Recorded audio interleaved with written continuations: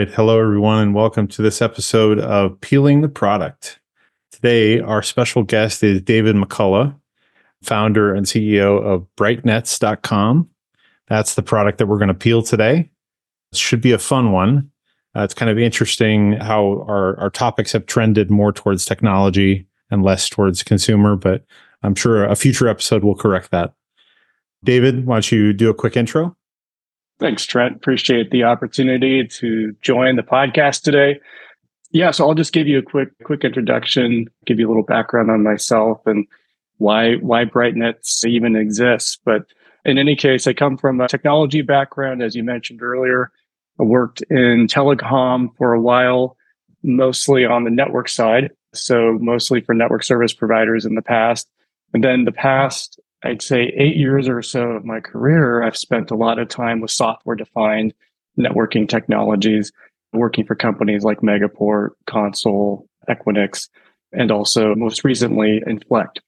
In any case, at all of these companies, there's a lot of similarities in the work that I've done working with the hyperscalers on automation, API integrations around cloud interconnection and automation in the network. And it's been a fantastic journey. But recently, in November of last year, I decided to spin up my own consulting business.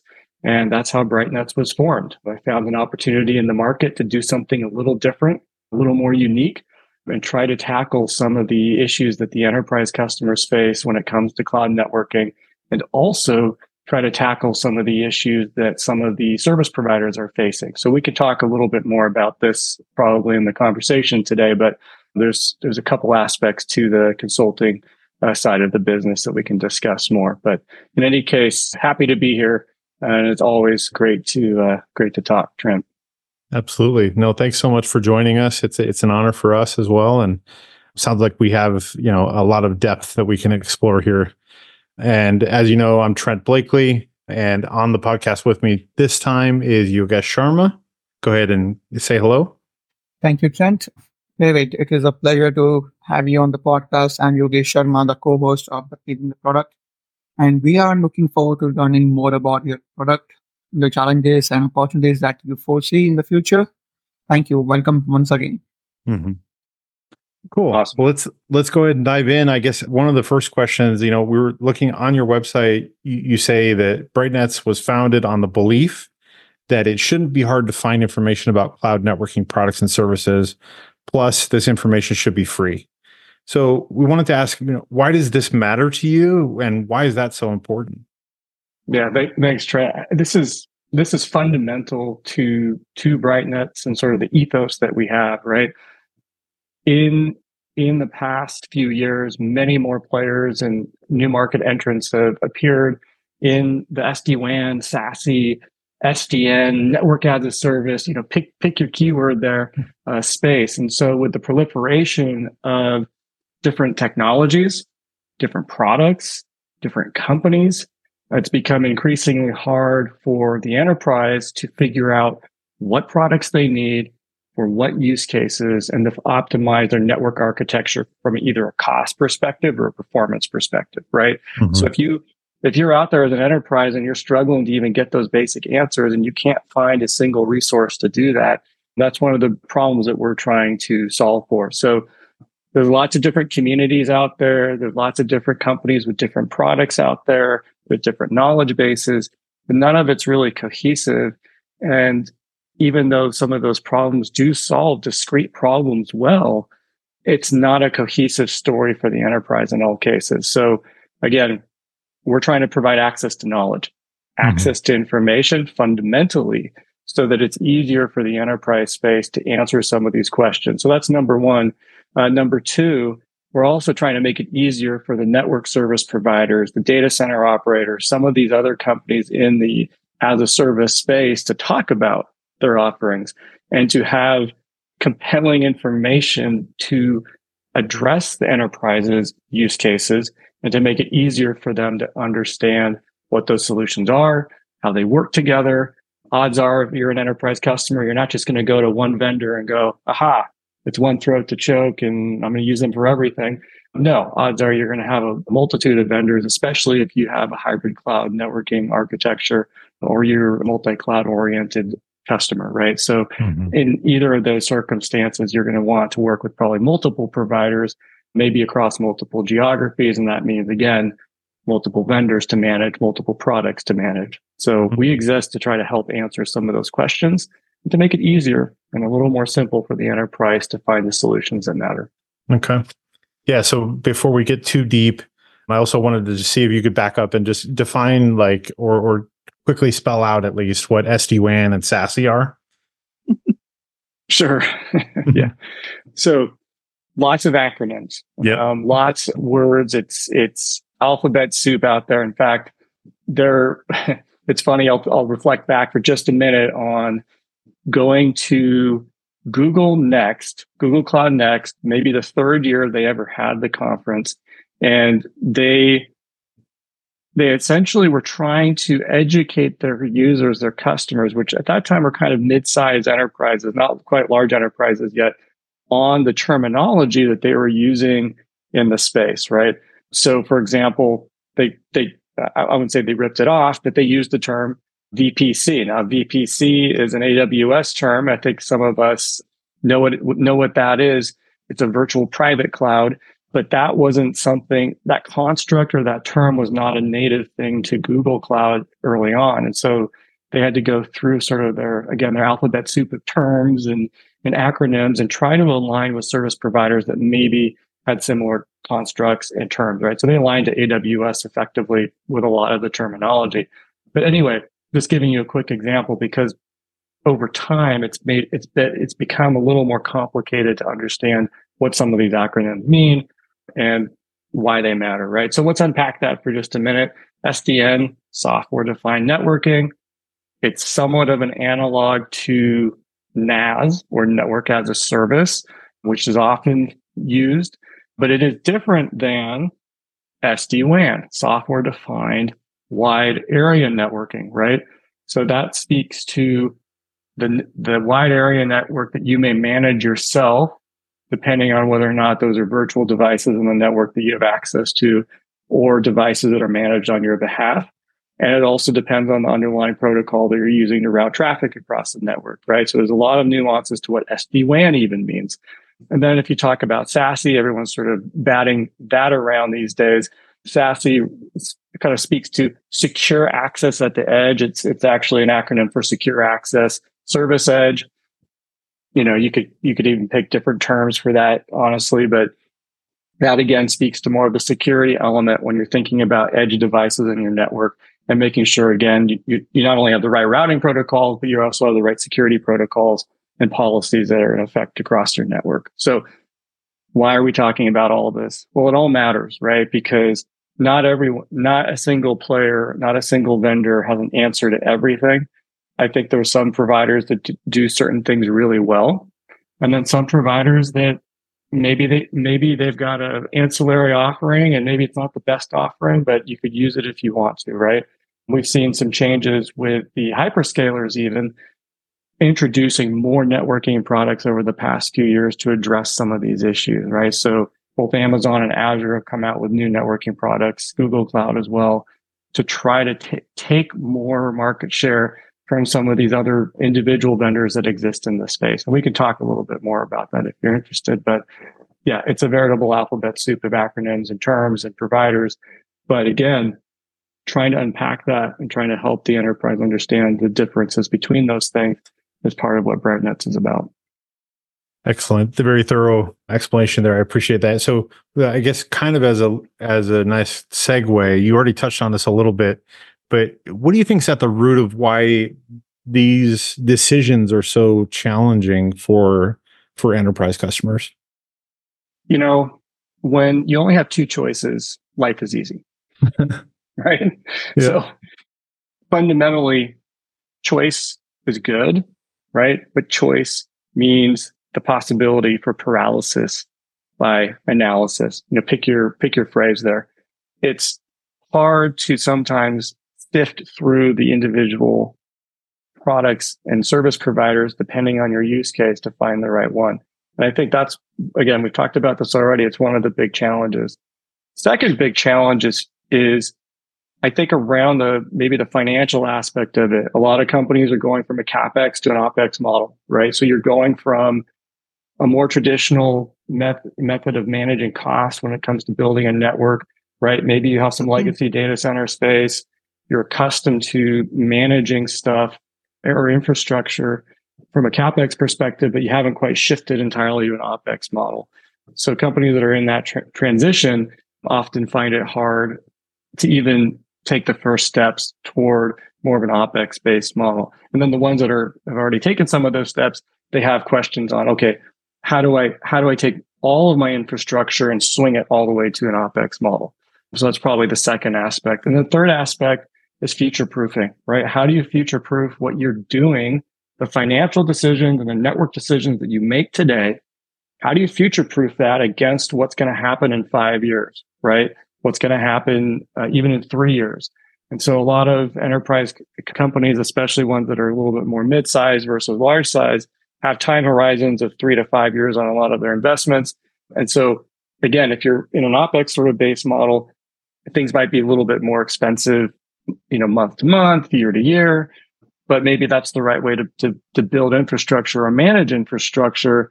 But you have to take all of those things into consideration. So I think it's probably one of those three things. Again, complexity of choice, complexity of operating models, CapEx versus OpEx, and there's again probably some nuances in there, of course. And then lastly, sort of future proofing these decisions on a go forward basis. You guys, you want to jump in here? No, definitely. I mean, thanks, David, for providing that kind of insight. But one thing which I'm really interested to know is that you talked about mid-level segment and enterprises or the big enterprises. What about the startup people? Like generally, like startups, they scale up their infrastructure and it's all over the place, and they are struggling. And so I would love to know what is your advice, and when do you think that people like them should approach companies like you? At what stage they should be coming to you, and what is your advice to them? I think it's a great question. It comes back to probably that moment in time where they have, we'll call it maybe Series B level of investment. They now have a CFO, they now have a CTO, and they're starting to evaluate these problems, right? Your early stage startups, they're not really thinking about networking issues. Honestly, I mean, I'd just be blunt about it. They're probably running everything in Amazon or Google or Azure. They're plunking down a credit card. They're buying VMs, they're buying instances of whatever they need. It's working, right? So whatever they need from a compute and storage perspective, or even some of the networking capabilities that now exist natively in Amazon or natively in Google, that's enough. That's sufficient, right? And if they want an HA architecture for application design and redundancy between multiple availability zones or regions, it's all there natively, right? They don't have to go to a third-party vendor to do this stuff. Now, interestingly enough, a few years ago, I worked with a startup they had just hired a CFO, and he realized that they were spending around $100,000 a month on Amazon, on AWS. And that was the tipping point. He came in and went, aha, what is this? What is this line item on our monthly accounts payable? What are we going to do about it? And it was at that moment they decided to actually consider a hybrid cloud networking architecture and actually run an environment in a data center nearby that they had physical access to, and then but still also rely on AWS, right? So there was that tipping point for them. Maybe they should have done it sooner, but it took a CFO coming in to go, what is this? And sort of challenge what they'd been doing for many years. So they built a little networking team. They had 2 or 3 employees to manage this stuff in-house, plus some contractors, but they made that change. I don't know if that answers your question, but that's sort of how I look at it. That definitely answers my question, because by that time, a lot of damage has already been done to the startup company. And for the startup company, that 100,000s that they are paying over the months makes a big number on their balance sheet. Yep. Thank you. Yep. So one more question I have before we go ahead is that you mentioned that there are so many options there, but not all the possible capabilities can be produced by or is in-house whether with the big names. Whether we talk about AWS, whether we talk about Google Cloud or even the Azure. what is the reason? Why can't these giants are still struggling to build this suite of products, even though they have like 40 or 60 products right now? What do you think? What is the main reason they're still struggling, and why? How do you see yourself coming into that space now? So let me make sure I understand the question. Why is AWS maybe struggling or Azure struggling to sort of holistically meet the needs? Okay. Exactly. Yep. Yep. I think it actually goes back to a decision that was made many years ago by AWS, and apologies to any AWS folks that are listening, but this is my understanding, right? Mm-hmm. Back when AWS fired up their partner programs, there's a technology and a consulting program, right? They really believed that partners could help bridge the gap on certain functionality that they couldn't solve for themselves, right? In fact, there have been several companies that were born out of former AWS employees that found a gap in the product suite, and then those companies were then purchased back by AWS to solve that problem or plug that hole in the ship, right? So this model of we can't solve everything has actually been an inherent part to, I think, the AWS strategy, which is we're going to be good at what we know, right? We're going to focus on the competencies that we have, that we know we're good at, whether that's from a compute perspective, a storage perspective, or a VM-based offering perspective. We're going to do that well, and it's okay if our partners fill the gap, right? It's okay because we want to foster a partner community. So I think there's always been that spirit of we like to work with partners. We want partners to help, again, either on the technology side or the consulting side. And I think for Azure, it's been similar, maybe not in the same way as Amazon, but it's been a kind of a similar effort. We're going to rely on partners. Okay, so that's a little bit of the context. But if we want to double click into the networking side, on the networking side, AWS, Azure, Google, and Oracle are 100% reliant on technology partners for their cloud interconnection products. For example, AWS has about 100 direct connect partners. Azure has about 100 or so express route partners, and actually even more than that because some of those partners are aggregating other partners, right? Google Cloud, maybe not quite as many, but similar. And the same with Oracle, not quite the same amount, but also relying on partners for the networking piece. And this goes back to that partner-based decision. And it also goes back to a decision that was made by the networking teams many years previously on, we don't want to run a network that's basically where we're acting like a carrier, right? We're not going to be a telecom company. So a lot of it had to do with that thought process around we're just not going to run a network that's maybe as robust as a large telecom company because we don't want to compete with them, because also they're the partners that we need to get to our customers. Our customers' traffic is traversing Zayo, AWS, Lumen, AT&T, pick a large telecom provider. Most of their customers' traffic is going across these networks. So they're reliant on those partners to bring them customers' traffic, but also through these cloud interconnection products that they offer, like the ones I just mentioned, Direct Connect, Express Route, Google Cloud Interconnect, Oracle Fast Connect, so forth and so on. So I think it's really a combination of those two things, fostering the partner community, but also acknowledging the fact that they don't want to be a carrier, right? And go through all the jumps and the hurdles involved with, being a telecom provider. Okay. Thank you. Thanks for that insight. Yeah, good segue too. I mean, I want to shift gears just a little bit. A lot of network service providers, telecom companies, and data center operators seem to be pretty focused on purpose-built applications for customer productivity. In your view, I mean, what are some of the challenges that you see like in the next 5 years or so as more software tools become available to enterprise customers for these purposes of cloud networking and whatnot? Yeah, great question, Trent. I think as you look at the number of tools out there, it's just going to get worse.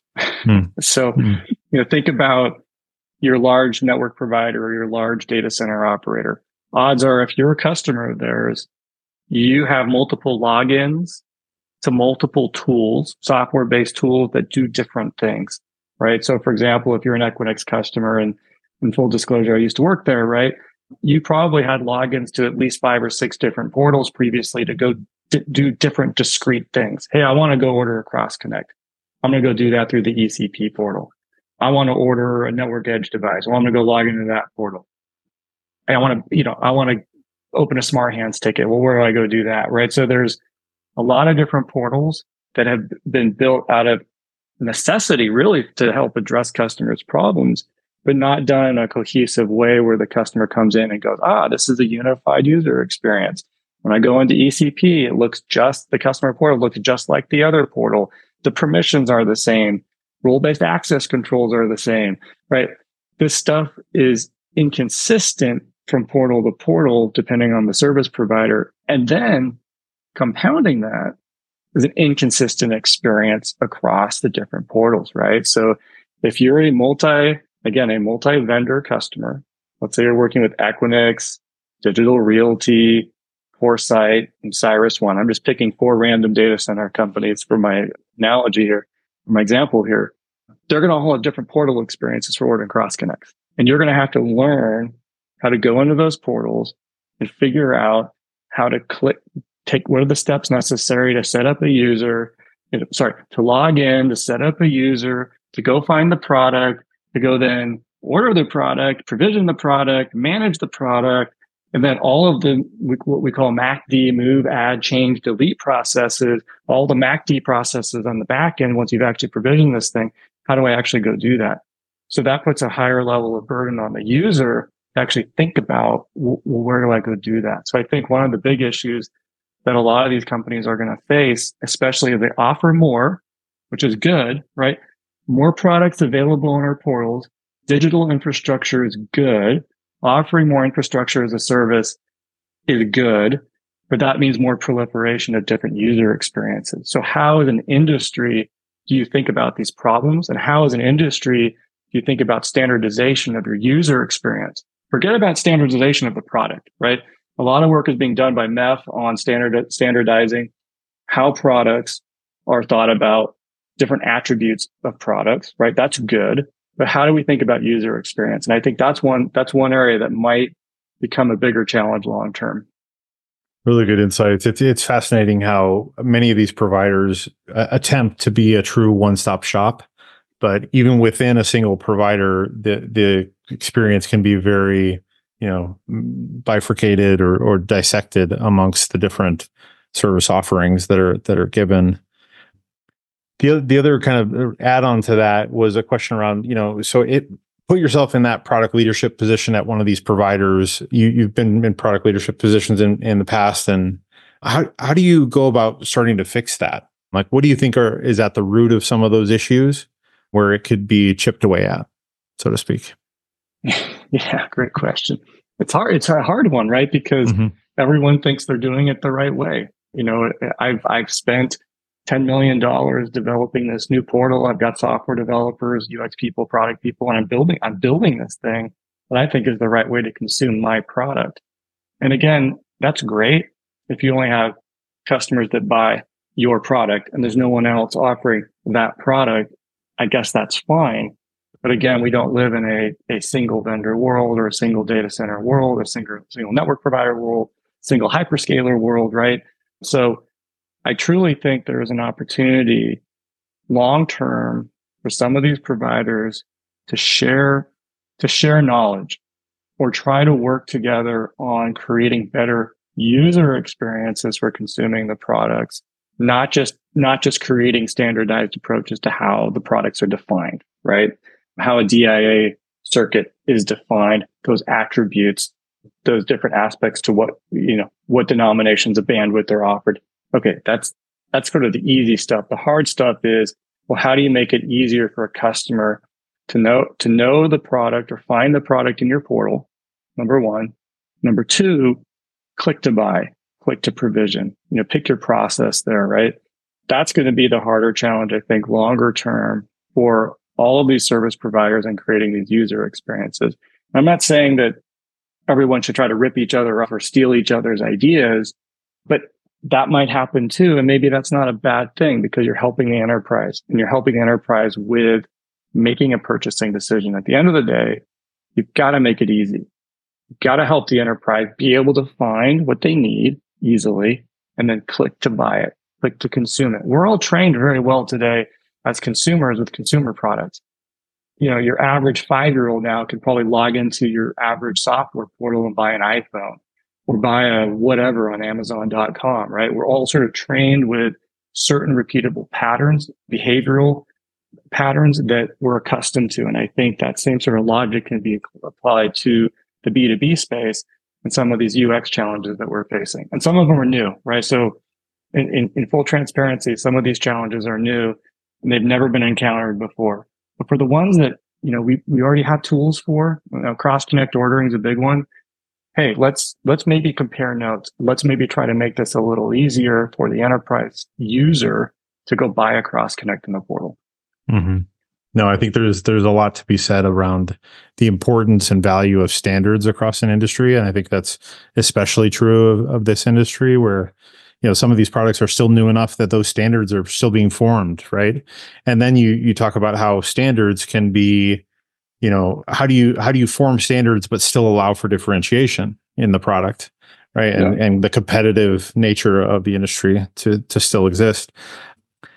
So I'm curious, as we start to near the end of our time, what software solutions do you currently provide and what's kind of in development? Can you give us a sneak peek to your product roadmap? Yeah, I'll just touch on it real briefly. Today, if you go to brightnuts.com, there's a cloud networking assessment tool. It's a very simple tool. It's not complex. It's easy to use. It's a stepwise sort of question-based, form-based approach to getting customers to think about these questions, right? You can skip certain sections to the questionnaire. You can move on to, different questions that pertain to you. But at the end of it, you will get a response from somebody and they'll probably come back to you with more questions, good news, bad news, so that they can help provide you with an assessment of your network and give you recommendations to optimize that network from, again, a cost perspective or a network perspective. So that's sort of day one. That's what's available today. Day two, and what we're working on in the background, is a more automated approach to answering those questions. So, for example, you plug in a bunch of responses to these basic questions. You get real-time information based on API integrations with the hyperscalers or based API integrations with the network service providers. So you can start to answer these questions in real time and spend less time doing research because the answers are being provided to you directly in the portal. And I'll give you one quick example.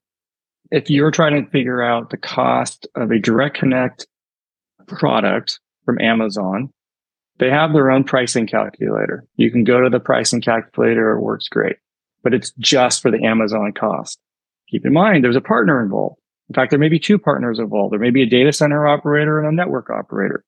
How do I take the total cost and evaluate that so that I can then make a decision on whether or not this product makes sense for me? Or maybe tweak the attributes. Maybe I don't need so much bandwidth. Maybe I can get away with less bandwidth and you can see the change in cost.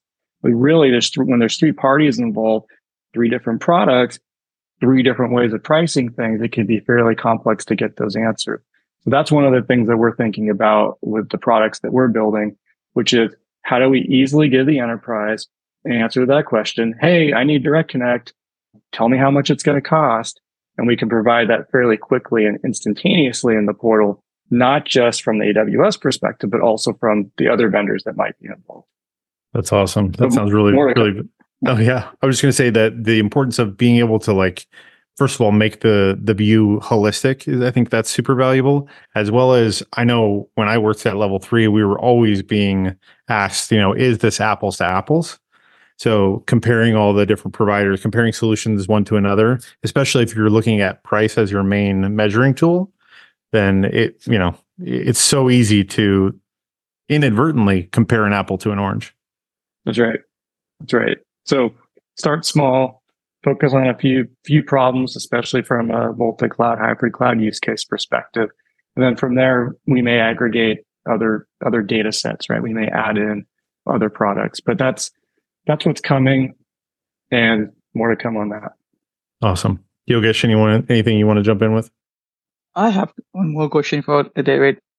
Apart from product marketing right now, what are the other key challenges that you have right now? Because now you're coming in, you are a startup, you want to showcase that you are a differentiator, what are the key challenges that you have right now? Product marketing is a big one. In fact, it's product marketing for the service providers as well, right? Because in a lot of cases, they all kind of sound and look and feel similar, right? So we're going to try to help with that. We're going to try to make sure that any user that comes into either the site and reads a blog post, consumes content, or actually interacts with our tools, really understands the underlying products and what they can do or cannot do. I'm hopeful that it'll be more compelling and a better user experience than what's available to them, maybe even in the service providers' portal experiences. But that's a starting place. So product marketing, yeah, it's a big one. It's important. We have to get it right. Some of the other challenges, of course, are going to be working with service providers that may or may not be mature enough in this space to provide the data or the data sets that we need to be able to aggregate it in a meaningful way. So that's something where we may have to rely on another third-party data source, or we may have to rely on other aggregators of data to provide that. So that's probably a secondary challenge. And I think the third, and this is a longer-term pursuit, is listening to customers. It's listening to prospects. It's trying to understand what they actually need and what they want. The last thing in the world that, we want to do, or I think any startup in this space should do, is throw something at the wall and hope it sticks, right? You have to focus on user research. I think, blue sky thinking is important. I think customer-led research and design is important, so that you try to get these things right. And you don't always have to boil the ocean when you deliver something, right? A preview of something or a limited availability version of something often gives you enough information to then go make that longer term decision to go, okay, this thing has been kind of sitting in beta or LA mode for a while. Maybe we actually push this into GA. We push it into production now. We've got enough signal. We know it's going to be effective. We know we've got enough customers that are already using it. This can be more easily monetized, and more fundamentally, it's easier for us to attract more customers as well. Awesome. So I think maybe our final question, a lot of our listeners are either, early in their product career or maybe are trying to break in. Can you describe from your perspective, kind of what are some of the key attributes? Like, what does it take to be a product manager in this space? Curiosity and an appetite for knowledge and a desire to solve problems. It's probably a mix of those three things, right?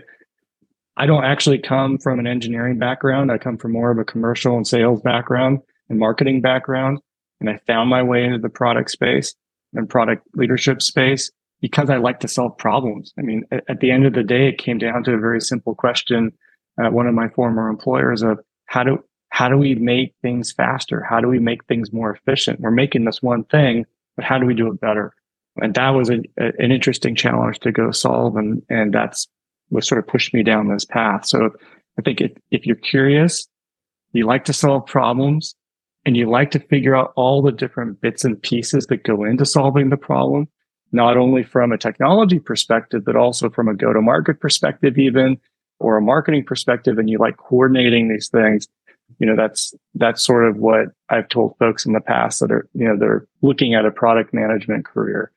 When I was on the advisory board at Santa Clara University for the MBA program, I'd go to events and sessions on this. In fact, that question you asked, Trent, was asked all the time. It was, how did you get into product management? I have a background in engineering. How do you get into product management? I have a background in marketing. And the answer is always the same, right? Regardless of your background, I think it comes down to curiosity and aptitude to solve problems and the ability. I didn't really mention this earlier, but the ability to help coordinate multiple folks across different departments. So that cross-functional sort of coordination is really important for the success of your product. Great points. Love it. So where can people find out more? I mean, obviously, go check out brightnets.com. Is there another place where people can connect with you? Brightnets.com is the best way to connect. There's a forum there to sort of, register for more information. You can always email me as well, david@brightnets.com. That's another good way to get in touch with me. Always happy to talk more about this stuff. I think there's as you can tell, I have a lot of excitement in my voice. I'm passionate for this stuff. And, there's a lot of unanswered questions. And I think that's the most interesting part to all of this, which is we don't all have the answers. We don't know what the future is going to hold exactly. We don't know what the next technological innovation will be that will help sort of shift the way we think about things, right? We're already thinking about AI and the impact of AI workloads on infrastructure. That's a hot topic. It's a big debate, big conversation, but those are exciting points in time to be a part of and to have those debates because we don't have the answers, right? And so looking for expertise from different places to help answer those questions is really exciting. And I think it's important. It's important to stay educated. And it's important to stay hungry when it comes to knowledge. Absolutely. Well, thanks again for joining us. We'll wrap up with this. Yogesh, any parting words of wisdom? The last one. Will any of our listeners get any kind of discount if they come for the peeling the product to you? Early adopters are always welcome, right? And there's always ways to structure different types of partnerships and arrangements for early adopters. But yeah. Awesome. Sounds great. Thank you. Yep. Thank you. Guys. Take care, everyone. Thanks, Trent. Bye-bye. Thank you. All right. Thank you so much for listening to today's episode. We hope you found it informative and enjoyable. If you have any questions, comments, or ideas for future episodes, we would love to hear from you. You can reach us through our website or social media channels. We value your feedback and appreciate your support. Don't forget to subscribe to our podcast so you never miss an episode. We have some exciting topics coming up in the future that we think you will really enjoy. We will be back soon. Until then, stay tuned. Keep learning, exploring, and growing. Take care.